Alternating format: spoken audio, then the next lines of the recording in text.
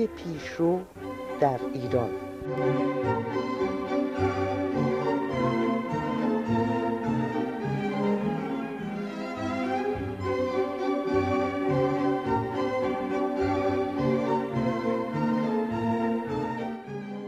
طور کلی میتوان گفت آهنگسازانی که علاوه بر موازین علمی موسیقی بین المللی با موسیقی سنتی و کیفیت‌های عاطفی آن آشنایی دارند، بهتر توانستند به توازن میان محتوا و تکنیک دست پیدا کنند.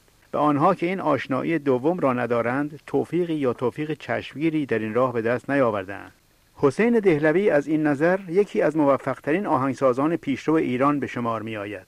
حسین دهلوی در سال 1306 در تهران زاده شده و از 11 سالگی آموزش موسیقی را نزد پدر خود آغاز کرده که از شاگردان علی اکبرخان شهنازی بوده است. بهره‌گیری‌های بعدی او از کلاس ابوالحسن صبا، آموزگار بزرگ موسیقی سنتی، صورت گرفته است. صبا شاگرد و بعدها همکار و همراه علی نقی وزیری بود و آموزه‌های او را به شاگردان خود منتقل می‌کرد. حسین دهلوی ولی با همه بهره‌هایی که از دانش و تجربه صبا می‌گرفت، از همان سالهای نوجوانی فکر می‌کرد که باید بیش از اینها پیش رفت، بیش از اینها آموخت و آموخته‌ها را بیش از اینها به کار بست. او از سال 1336 با آنکه پس از مرگ صبا به رهبری ارکستر شماره 1 هنرهای زیبای کشور برگزیده شده بود و نیز به کار تدریس در هنرستان موسیقی ملی می‌پرداخت، تصمیم گرفت همزمان در هنرستان عالی موسیقی در رشته آهنگسازی به تحصیل بپردازد. حسین ناصحی نخستین استاد او در زمینه آهنگسازی بود. علاوه بر آن او از توماس کریستیان داوید، موسیقیدان اتریشی که در آن سالها در ایران میزیست، بسیار چیزها آموخت و سرانجام در سال 1339 با موفقیت تحصیل خود را به پایان برد. دهلوی 2 سال بعد، یعنی در سال 1341 به ریاست هنرستان موسیقی ملی برگزیده شد و این مسئولیت را تا سال 1350 عهدهدار بود. او در این میان در سال 1347 ارکستر موسیقی ایرانی تالار رودکی را به وجود آورد و توانست به یاری 2 ارکستر صبا و رودکی کنسرت‌های گوناگونی را در تهران و شهرستان‌ها و نیز در سرزمین‌های همسایه برگزار کند. او در این اجراها شاید برای نخستین بار سازهای مضرابی سنتی را نیز در کنار سازهای زهی و بادی نشانید و از این راه به رنگ و بوی ملی اجراهای خود افزود. توفیق در این کار سبب شد که دهلوی سالها بعد ارکستر بزرگ سازهای مضرابی را به وجود آورد. ارکستری که نخستین و شاید آخرین کنسرت خود را در سال 1372 در تالار رودکی عرضه کرد.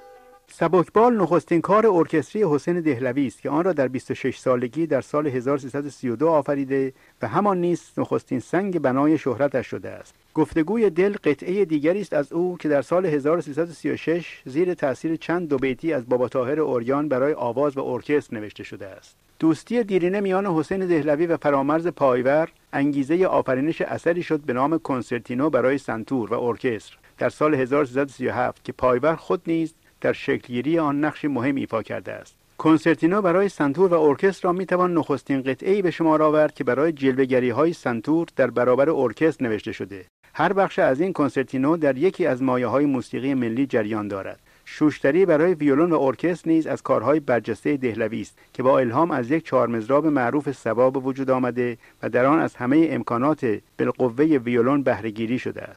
کار درخشان دیگر دهلوی فانتزی برای گروه تنبک و ارکستر است که در سال 1337 بر اساس بخشی از ابتکارات ضربی حسین تهرانی و شاگرد برجسته‌اش محمد اسماعیلی آفریده شده و در نخستین اجرای آن در تالار فرهنگ تهرانی خود تکنوازی تنبک را بر عهده داشته است. سرود گل به یاد صبا، نغمه ترک، فانتزی برای تار و ارکستر با الهام پذیری از قطعه معروف بندباز آفریده علنقی وزیری و سرانجام فروغ عشق، قطعه‌ای بر روی شعری دلانگیز از عطار نیشابوری از جمله قطعات دیگری است که دهلوی برای ساز و آواز و ارکستر نوشته است. گم شدم در خود چنان که از خویش ناپیدا شدم، شبنمی بودم ز دریا، غرق در دریا شدم، سایه‌ای بودم ز اول بر زمین افتاده خام، راست کان خورشید پیدا گشت، ناپیدا شدم.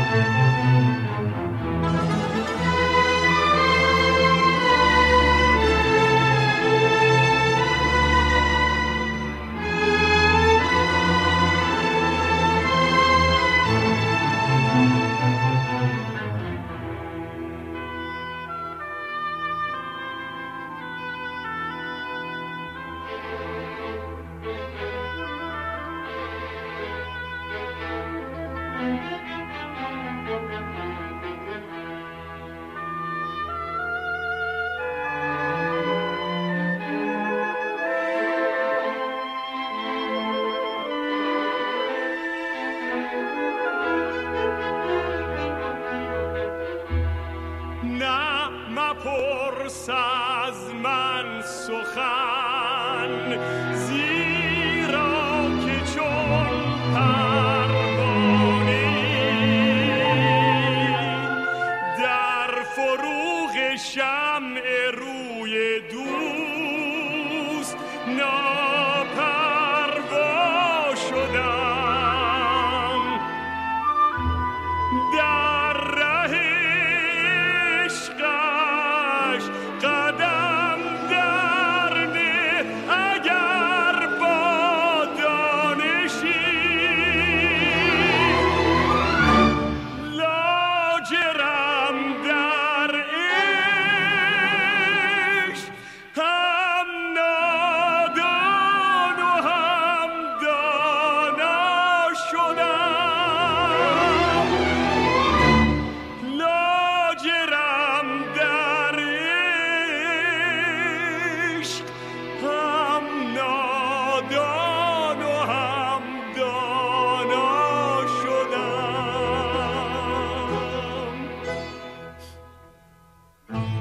چون دل عطار بیرون دیدم از هر دو جهان، من ز تأثیر دل او بی دل و شیدا شدم.